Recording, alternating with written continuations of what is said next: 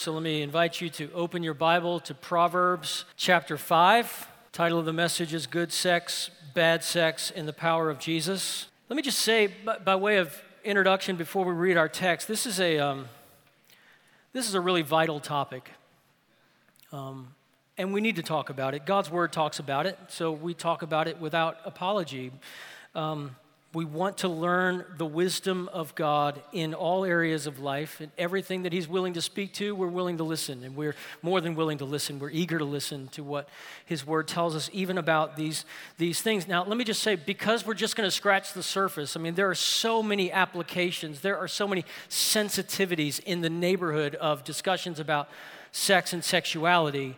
I want to kind of talk about resources, because we're not going to get every place this morning. So we're going to put some resources up on the screen, and I'll talk through just a few of these so that you can follow up and dig deeper into some things that might be closer to where you need some grace and some help and some perspective. So first of all, free mini books on counseling near the Brooks store. This is a few of them. You might see them near the Brooks store. We've got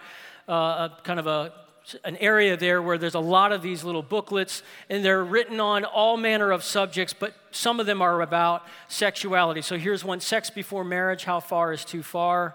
And you can see that's, it's not a ton of material, but it's really helpful. What's Wrong with a Little Porn When You're Single? They have another one on What's Wrong with a Little Porn When You're Married. Raising Sexually Healthy Kids. This is just a sampling. They've got 6 or 7 of them. They might be all out, but we've got a bundle of them coming this week as well. So look for those next week in that area near the Brooks store, and you'll benefit from these. The rest of these books might be helpful. You could order them on Amazon. So that next one, Marriage and the Mystery of the Gospel, just great reminders for married couples. What are we doing? What has God called us to? What's His design in our marriage? Maybe you're walking toward marriage and you want to know, what is it that we're walking towards? What does God's Word say about His design in marriage? That's a great little book. Next book, 7 Myths About Singleness from Sam Allberry. A beautiful, biblical, and positive vision of singleness and what the rich single life looks like by God's grace. The next book, Rid of My Disgrace, Hope and Healing for Victims of Sexual Assault, written by Justin Holcomb and Lindsay Holcomb. They write wonderful books in areas that are so much grace, so much tenderness, so much healing is needed in these areas, and they write with great clarity to these topics. And then the last one, Holy Sexuality and the Gospel by Christopher Yuan. Yuan was gay and agnostic, and then he came to faith in Christ. And since then, for the past 10 years, he's been teaching the Bible at Moody Bible Institute. And just speaks with great compassion, great insight to a whole raft of issues, everything from gender confusion, sexual orientation, same-sex attraction, to a theology of singleness, a theology of marriage, God's design, a really, really helpful, well-written book. So that's some resources for you to potentially follow up on our time here. All right, hopefully you found Proverbs chapter 5. We're going to start reading in verse 15. Drink water from your own cistern, water flowing from your own well. Should your springs flow in the streets, streams in the public square? They should be for you alone and not for you to share with strangers. Let your fountain be blessed, and take pleasure in the wife of your youth. A loving deer, a graceful doe, let her breasts always satisfy you. Be lost in her love forever. Why, my son, would you lose yourself with a forbidden woman or embrace a wayward woman? For a man's ways are before the Lord's eyes, and He considers all his paths. A wicked man's iniquities will trap him. He will become tangled in the ropes of his own sin. He will die because there is no discipline, and be lost because of his great stupidity. Here's the challenge. Romans chapter 12 exhorts the church to weep with those who weep and to rejoice with those who rejoice. Not to do one or the other, but to do both. Everyone weeping with those who are weeping, everyone rejoicing with those who are rejoicing. And this passage, as you might have discerned even when I was reading it, has both. It has a celebration of the joys of marital love, even marital lovemaking specifically. So there's something to celebrate in this passage. In that way, it would be appropriate for us studying a text like this. It would be appropriate for there to be smiles in the room, appropriate to be laughter in the room, because we're rejoicing with those who rejoice in this good gift of God that he's given in the context of marriage. But this passage also, this is impossible to miss from what we just read, it also has pain in it. It has sexual brokenness. It has regret in it. So before we're done with our time studying this, I expect we'll experience a little bit of both. We'll experience some of this sense of rejoicing and how good God is in this way to give us this gift. And there will also be pain involved. But that's what families do, right? Families dance at the wedding of a family member, and families wrap their arms in a time of a family member's loss. We do that. We speak both languages in the life of the church because we're a family. We're ready to do both as opportunity affords it. And we've got opportunity in this area. We need to be in each other's lives, helping, serving, supporting, encouraging, dancing. You know, when it comes to the joys of sex, when those things are discussed, in some ways it leads to a ditch on either side of the road, right? So you can either pull toward one side and you've got discussions about the topic of sex that are vulgar and coarse and suggestive and evocative. And then you've got on the other side, sort of overcompensating for that, you have discussions about sex that are stifled, overlaid with super spiritual ideas, religious feeling of just, hey, don't get into that, don't enjoy that, right? So my hope is that we can try a third option. My hope is that we can rejoice in the goodness of God and we can feel the gravity of these issues. So let's be a family today. Can we just be a family? And we need to be a family because I would never talk about these things with strangers. So it's going to require, so we're all family. Here we go. You ready? 3 truths. Number 1, sex is God's gift to be enjoyed in the covenant of marriage. That is a biblical conviction. If we, as the Church of Jesus Christ, would bring on board that truth into our own lives, it would transform the way that we live as Christians in this world. Just that one truth. It's God's gift. It's to be enjoyed in the covenant of marriage.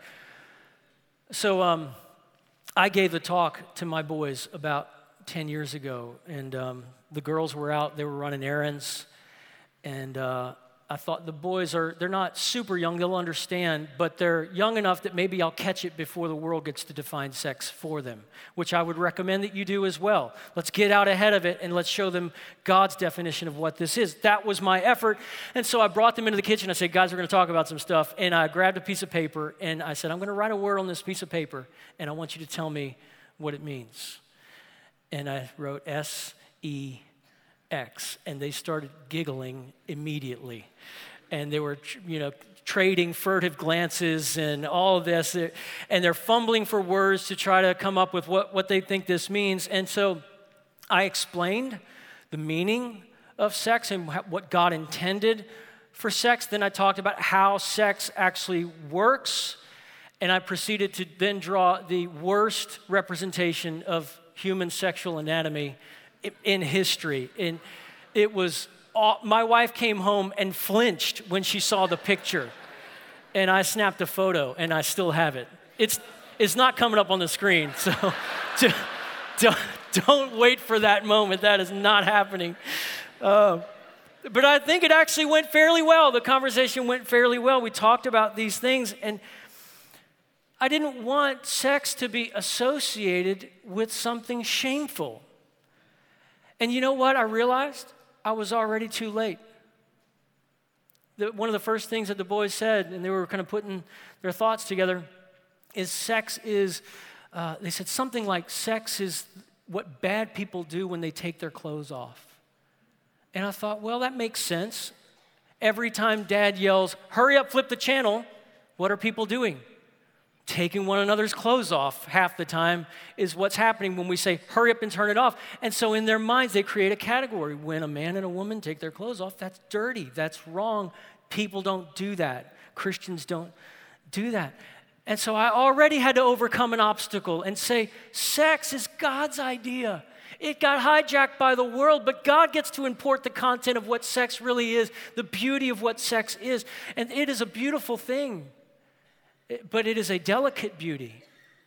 And it's not to be handled roughly. It's to be handled with great care. You know, what becomes clear at the outset of our passage is this. It's in your notes. The Bible isn't prudish about sex. The Bible isn't prudish about sex. Look at verse 15. Drink water from your own cistern, water flowing from your own well. Let me just notify us all, it's not about water. Verse 15 is not about a well. If you build a well in the developing world, don't put this verse on it. This verse is about sex. It has nothing to do with real water, right? So he's implying that, but if we missed it there, it becomes super obvious that he's talking about sex in verse 19. Verse 19, a loving deer, a graceful doe, let her breasts always satisfy you. Be lost in her love forever. If you're wondering, where did the well go? We're in the well in verse 19. The Bible isn't prudish about sex. Next point in our notes is God designed sex to be pleasurable. To be pleasurable. You know, God, you ever think about this? God could have made food and not given us taste buds. That's a very real possibility. It could just be, hey, you know, eat this, you know, this mess that I've placed before you. It will sustain you. It's not going to taste like anything, but it will sustain you. But he gave us taste buds to enjoy the food that nourishes us. And in the same way, God could have made, you know, the two becoming one flesh happen by some other action. It could have been, you know, you're reciting your vows and you're doing a secret handshake. Like, it could have been that, and then you take a pregnancy test after that, and it's like, it worked, right? It could have been any number. God is a creative God with infinite possibilities. He could have made the two become one flesh happen any which way, but praise be to God for his goodness and grace. It's not a secret handshake and reciting vows. Praise be to God for his grace. He's given the gift of romance and even physicality. The Bible celebrates, without blushing, celebrates the pleasure of marital intimacy. You think about it, in your Bible is a whole book of the Bible your parents won't let you read until you got a photo ID. Right? Song of Solomon or Song of Songs. It is a celebration, a back and forth celebration of lovers talking about married love and what married people do. And they're talking about it right there. And it's endorsed and stamped by God himself. It says, put that in the Word. That's going to be really good. He put it in the Bible for us. Now, these lovers in that book, they're talking about it. And as you're reading, you want to say, we all hear this. Like, millions of us are reading every word that you guys are writing back and forth. This is super awkward, right? You almost want to notify them that our eyes are on these texts going back and forth sort of between these lovers. Last week I sent a text to a friend of mine that was meant for my wife. And that friend is actually Samford professor Dr. J.D. Payne. And it was, thank heavens it was appropriate. Because he instantly responded with, and just got sinking feeling. What did I send JD that was meant for my wife, right? There are these exchanges of love, and it's unembarrassing, and it's beautiful, and it's appropriate. And while the little ones aren't here, let's go ahead and read from the forbidden book, Song of Solomon, for just a second. Here's Song of Solomon, chapter 4, verse 1 through 5. Listen to this. How beautiful you are, my darling. How very beautiful. Behind your veil, your eyes are doves. Your hair is like a flock of goats streaming down Mount Gilead. Let me just pause for a moment.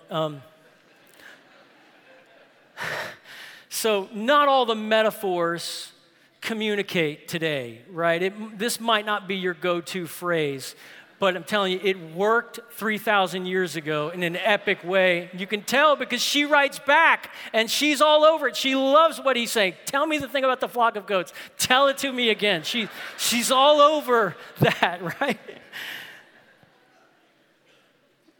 Verse 2, your teeth are like a flock of newly shorn sheep coming up from washing. So you got clean teeth. I love that about you. Each one bearing twins, and none has lost its young. You have all your teeth. I love that you have a mouth full of clean teeth. It's beautiful to me.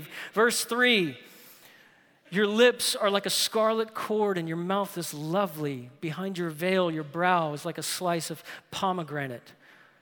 Your neck is like the Tower of David, constructed in layers. 1,000 shields are hung on it, all of them shields of warriors. That is poetry, right? He could have just said, your neck is super long. It's really elegantly long. But he's saying there's a dignity. You could hang the shields of 1,000 warriors. You are a woman of elegance. You are royalty. And then he keeps moving downwards. Verse 5. Your breasts are like two fawns, twins of a gazelle that feed among the lilies. Again, we might quibble about whether these are the best metaphors for today, but this is clear. This man is delighting in the woman he loves, and he is adoring every sequential inch of this woman, the wife of his youth. He loves her. He looks her in the eyes and sings a song about her eyes. He looks at her lips, and he's just singing. He's rejoicing over her. He's not objectifying her. She is not insulted. She doesn't feel demeaned by this. She responds with a few words of her own about him. And then you can sense even the security of this love. This is not just animal physicality. She says, I am his and he is mine. I am secure in this man's embrace. He loves me thoroughly. We are for one another forever. This, friends, what happens in Song of Solomon is what happens when romantic heat is kept warm in the furnace of covenant. You take that fire out of the furnace and it burns the house to the ground. You put the fire in the furnace of covenant marriage and you stoke it as often as possible. And it heats the house. And that's what you have in Song of Solomon. You have a warm house because you have a stoked fire of married love and affection. It is mutual. She talks as much as he does. Now, this is why in our passage, look at verse 19 of chapter 5 of Proverbs 5, verse 19. Could be translated, if you have the English Standard Version, it is translated, be intoxicated always with her love. You know, that same exact Hebrew word there is used in Isaiah chapter 28 for a drunken man staggering down the street. The point is, be crazy in love. It is a beautiful, beautiful picture. And I would love to spend the whole message on the joy side of the equation, but our text moves on. Number 2, sex has been distorted by sin. Sex has been distorted by sin. So if you know the story of the Bible, you know that God made Eve from Adam's side, and he puts Adam to sleep, and then Adam wakes up and he sees her there, and he celebrates her. And both of them, the text says, were naked and not ashamed. They won't reach for fig leaves. They won't reach for any covering until after sin. After the fall, there's this new sense. What is this? What is this sense? It's shame, and it's new in the world because they've just sinned against God. But before that, everything was perfect innocence. There's no shame. They were naked and they were not ashamed. But then they sinned against God, and they brought in this whole host of dark realities, new realities came pouring into the world, including sexual brokenness of all kinds. A story came out of the BBC News some years back. A man with a series of crisis events that were connected to each other. He had suffered a heart attack, nearly died. And then his wife left him later that same year. But you read the story and you find out that those two are connected. That she left him because of what triggered the heart attack. And what triggered the heart attack was he was traveling abroad and he summoned a prostitute to his hotel. And he heard the knock at the door, and he opened the door, and standing there, the prostitute was his own daughter. And he had a heart attack. And it shook him to the core, and it shook his marriage. There's a lot of sexual brokenness in this world. The porn industry is exploding around us. You don't have to go find it. It finds you. It comes to you, unbidden, unsolicited. It comes to find you. The first time I was offered pornographic material, I was a little boy. I was probably 8 years old. I was riding my bicycle down my street, and I can still picture the house. I remember the house. House on the left-hand side. I didn't know these boys, but they were inviting me to a little party over there, and they had a magazine in the center of them, and they said, "Do you want to see a naked woman?" And I didn't know them, and I felt kind of creeped out by them. I wasn't sure. They were a little older than me. So I kept riding. I didn't see pornography that day, but I saw it eventually. It wasn't long after that the boy across my street, who I knew really well, and his dad had some girly magazines, and he said, "Guess what? I found something."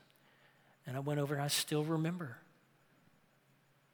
And it opened up a whole world. I couldn't unsee it the next day. And now here starts this new battle, and it's an everyday battle, and it was an everyday losing battle. You feel just this sexual brokenness and this sense of shame, and now you don't need a friend whose dad has a magazine. Smartphone, TV, a computer, Wi-Fi, you can get it anywhere.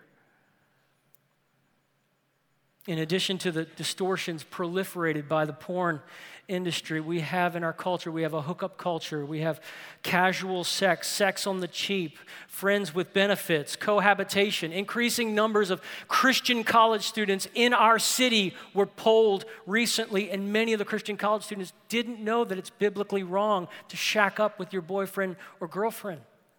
They don't have biblical categories for the wisdom of God as it relates to sexuality. And so what's going to come? More brokenness is going to come. That's what's going to come. Just more. Boys in schoolyards, young boys will find out, will have the audacity to go walk up to a girl at an ice cream shop and say, "You're really cute. Can I have your cell number?" And if she gives it to him, oftentimes he's going to ask her to send pictures.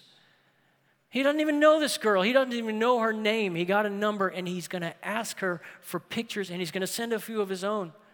And that's happening among young boys and young girls, seeing things they won't unsee, things that bring shame into their own lives and hearts. It's not right. Our world is broken. And our culture is working really, really hard in the sexual revolution to convince ourselves that sexuality can be given away at will. With impunity. There's no downside. You can just keep giving and giving and giving. You can let your streams, as Proverbs 5 says, run abroad. Let your streams run through the city, and there's no repercussions. But friends, biblically speaking, there is no such thing as casual sex. There's no such thing as casual sex. If we think that there's such a thing as casual sex, we're deceiving ourselves. And here's the reality that the Bible brings to bear on our minds as Christians. If I can put it this way, there is a deep magic in sexual union. It unifies to become one flesh, not just in the garden before the fall, to become one flesh, because that's where it's cited originally. Adam knew Eve. There was a knowing, there was an intimacy, and there was a two becoming one in that marital intimacy. But it's not only there when things were right and innocent before the fall. You come all the way over to the book of Corinthians, and Paul is writing a letter to a sexually confused people. And what did he say? He said, "Don't you know that your bodies are a part of Christ's body? So should I take a part of Christ's body and make it a part of a prostitute? Absolutely not. Don't you know that anyone joined to a prostitute is one body with her? For Scripture says the two will become one flesh." That is sobering. What's he saying? He's saying sex is not skin on skin. Sex is a mystery. And that's why this father, you look down in verse 20, And that's why this father's pleading. He's saying, son, please, please hear your dad. Why, my son, would you lose yourself with a forbidden woman or embrace a wayward woman? Can I say to the kids who were allowed in the room because you're old enough, save yourself unnecessary pain and regret by believing the wisdom of God's word about your sexuality. Believe what God says. Have great friendships. Don't defraud one another. Don't touch what isn't yours. It's not yours. Keep your hands off of it. Respect your brothers and sisters. Contend for the best of your brothers and sisters. Make war against your lust. Make war against your temptation. Bring truth to bear, right? Get God's word in your grip and let it get you in its grip. Let the truth set you free moment by moment, day by day. Young people, live unafraid and unashamed of the gospel. Look, but there is so much distortion in this that even it sneaks up in surprising places. So the so-called purity culture within the church, it doesn't always bear good fruit. In actuality, when talking to our kids, we can end up confusing gospel-centered Christianity with purity-centered Christianity. And that's two very different things. What ends up happening is we've created this shame culture around the whole sex thing. There's just this cloud of shame. Anybody who gets near it ends up in the cloud of shame. Author Julie Slattery, who writes extensively, a recognized authority on these matters, and she tells a story. Sad story of a young man and a young woman who kept themselves from marriage. They were both virgins on their honeymoon night. They go off, they go to their hotel, they enjoy one another in intimacy for the very first time, and she goes into the bathroom, throws up, and weeps all night. Why? Because in her mind, this act is what she had been carefully avoiding in order to be accepted by God. And this was a dirty thing. It's always been dirty, and she could never disassociate sex from dirty, even on her honeymoon. And you can see when you hear a story like that, Satan has been working overtime. Our enemy has been very, very busy in this space.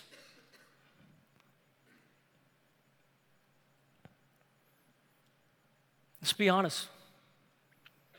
When Proverbs 5:22 talks about sexual sin trapping us in the sense of being tangled in ropes that we can't get out of, there are a lot of people in this room who would say, if you felt safe and you were around people you trusted, you would say, that's me. I'm that tangled person. I'm trapped. I can't fight my way out. Please help. I'm dying. I'm stuck in here. I'm in bondage. I can't get free. And friend, if that is you,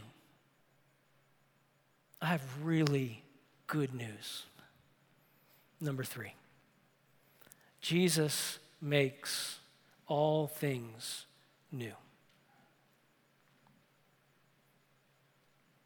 That's my favorite thing to say every single Sunday. Jesus makes all things new. You don't make all things new. Jesus makes all things new. Jesus makes all things new. Jesus makes all things new. That is glorious. That is good news. We have good news. You might say, I say that to you, and maybe you're not believing it. Maybe you're saying, Matt, just look down at the passage. Could we just look back at the passage? Verse 21, follow along, Matt. For a man's ways are before the Lord's eyes. He's seen all this stuff I've been into. He considers all his past. That's not good either. Verse 22, a wicked man's iniquities, my sexual iniquities trapping me, and he will become tangled in the ropes of his own sin. It sounds prophetic. He's going to be tangled, and he's going to die, and he's going to be lost. In this passage, you might be saying to me, Matt, the sexual sinner dies. The sexual sinner's trapped, tangled and dies because of his stupidity, because of his foolishness. To which I would simply say, hold on, because God has options. There is a twist ending in the biblical story that sinners could not have expected.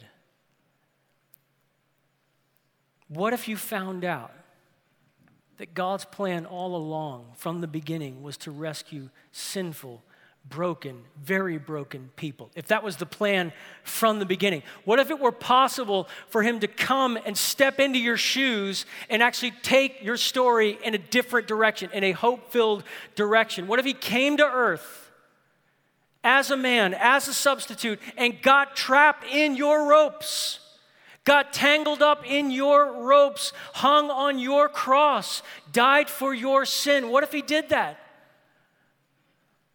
And that's exactly what happened. Jesus Christ, the Son of God, enters into this world as a man, takes on human flesh, bore our sins in his body on the tree, all of them. The ones we're willing to bring out into the light and the ones that we prefer to keep hidden. He bore our sins in his body on the tree. He died our death. He conquered our enemies. He condemned your condemnation. He silenced your accuser forever on the cross, and then he rose again from the dead. And whoever believes in him, whoever runs to him for refuge, this is absolutely mind-boggling. You get his righteousness. You get his purity. It's as if you had been perfectly pure. He credits his purity to your account. He credits his acceptance before holy God to your account. That's why Luther called it's the great exchange. Who would imagine this? That a perfect, innocent Savior would take all that I've done wrong and place it upon himself and leave it on the ground and then rise again and give me all that he's done right and wrap me in a robe of righteousness that will never wear out. I'll wear it till kingdom come. The gospel, friends, is news, not advice. It's a report. It's not telling you something to do. It's telling you something that's been done, what Jesus has already done. Friends, our gospel is a just as I am without one plea gospel. It's a nothing in my hands I bring gospel. It's a Jesus paid it all to him I owe. Sin had left a crimson stain. He washed it white as snow gospel. It's that good. And you know what else? It's not just judicial announcement. It's a personal announcement. It's Jesus saying, I'm not going to withdraw from you. I'm not going to flinch. I saw it, and I'm not walking away. I'm still here. He moves close to sexually broken people. I have a friend who runs a counseling training center in New England. He's a very brilliant writer, very studied in the issues and matters related to counseling. He's a man of unparalleled kindness. And he and I, when we first met each other, we started to exchange and talk stories, and we both found out that we both lost our dad when we were young, and there was an instant bond and connection there. But then we started to explore more. Tell me more of your story. And I found out, here's what I found out. He told me that what made the gospel real to him was a porn addiction. And here's how it played out. He said, I was a boy, and I was on my home computer in our house, and I was looking at pornography. And he said, I usually always tried to be really attentive to the sounds of doors opening in the house, and I thought I was in the house by myself. And he said, I didn't realize that my dad was standing right behind me while I was looking at this.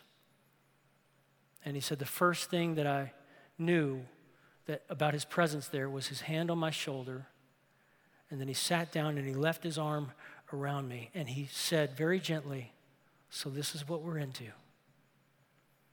And he said, it absolutely broke me.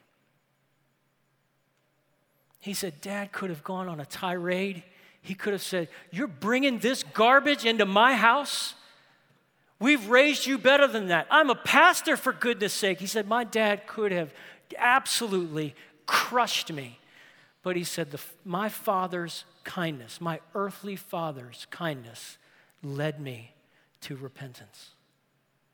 And his dad, in effect, took him by the hand and walked him toward the redemptive power of Jesus.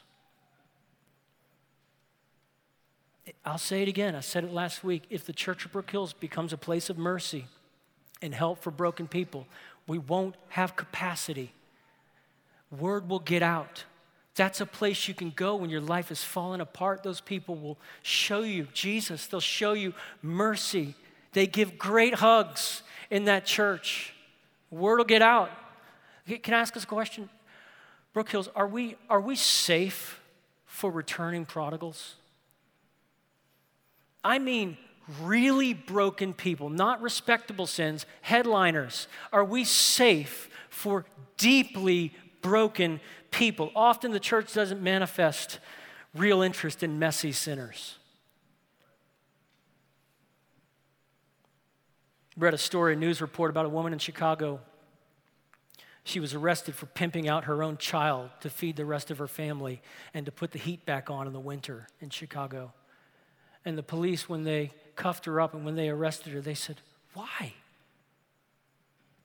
Why? There's a church just down the street. Why didn't you go to the church? They could have helped you. She said, church? Are you kidding me? She said, I loathe myself. Why would I go to some place where they're even more ashamed of me than I already am of myself? Why would I go to a church? You know, I read stories like that, and it makes me wonder what's more broken, the world or the church of Jesus Christ? We forget the story. We forget the story we're living in. What's the story we're living in? Man of sorrows. What a name. For the Son of God who came, ruined sinners to reclaim. Hallelujah. What a Savior. That's our story. What a Savior. You think about that Savior. You follow him into the pages of the Gospels, and you watch him walk up to a promiscuous woman. Men are holding stones. It's her execution day. She will lawfully die today. And Jesus unilaterally cancels the execution, sends those guys out the door.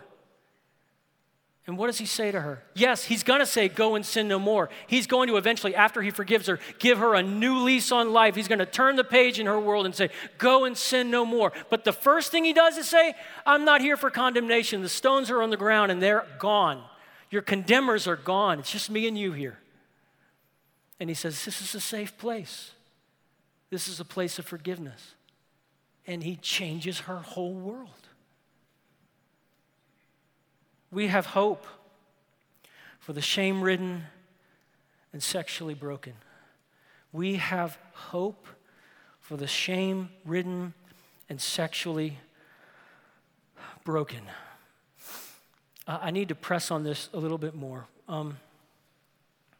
What are you going to do if your son or your daughter confesses a struggle with same-sex attraction?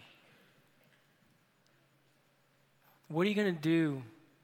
Your daughter comes home from school in tears and says, I was afraid to tell you, but Mom, Dad, I'm pregnant. You going to stack shame on that girl? You're going to drive her into the howling wilderness? Or are you going to pull up a chair, wrap your arms around her, and show her a grace that will change her thoroughly and open her heart before the Lord? As if shame is a positive power for transformation, right? Like it's a tool. To all of us who are sexually broken, and we got a room full of it, let's just be honest, we got a room full of sexually broken people. We have not come out of this unscathed. I haven't. To all of us who are sexually broken, there is a gospel. There's a gospel. There's good news. I don't care what you got yourself into. I don't care what you're into right now. You might say, that is a reckless statement. It is a reckless gospel. A reckless, scandalous gospel. But maybe you thought, the church isn't for me. I'll come and visit. I'm here this morning. I visit every now and then. But I don't belong here. The church is for people who have their lives together. Did we fool you that easy? Stay around a while. Look beneath the surface and you'll find out there's another story. Find out the real story. Stay long enough to find out the real story. And the real story you're going to find out is the one thing that brings a room full of people together like this to worship the grace and loving God who has poured out his love on us in Christ. The only thing that has brought us together is our deep sin was met by a deeper mercy. That's the real story. I read a story. It was humorous. I'm a dog lover, so I'm a sucker for dog stories. And this was humorous, but it actually got my attention for another reason. A dog got loose and ran away, which happens all the time in our neighborhood. Our dog sometimes gets away. Dog got loose and ran away, didn't come back. Owner puts up a sign in the neighborhood and offers a great cash reward for this lost, missing dog. And here's the description of the dog so people could know this is the one that you get the cash reward for. Only got 3 legs, blind in the left eye, missing his right ear, tail's been broken. He was neutered accidentally by a fence.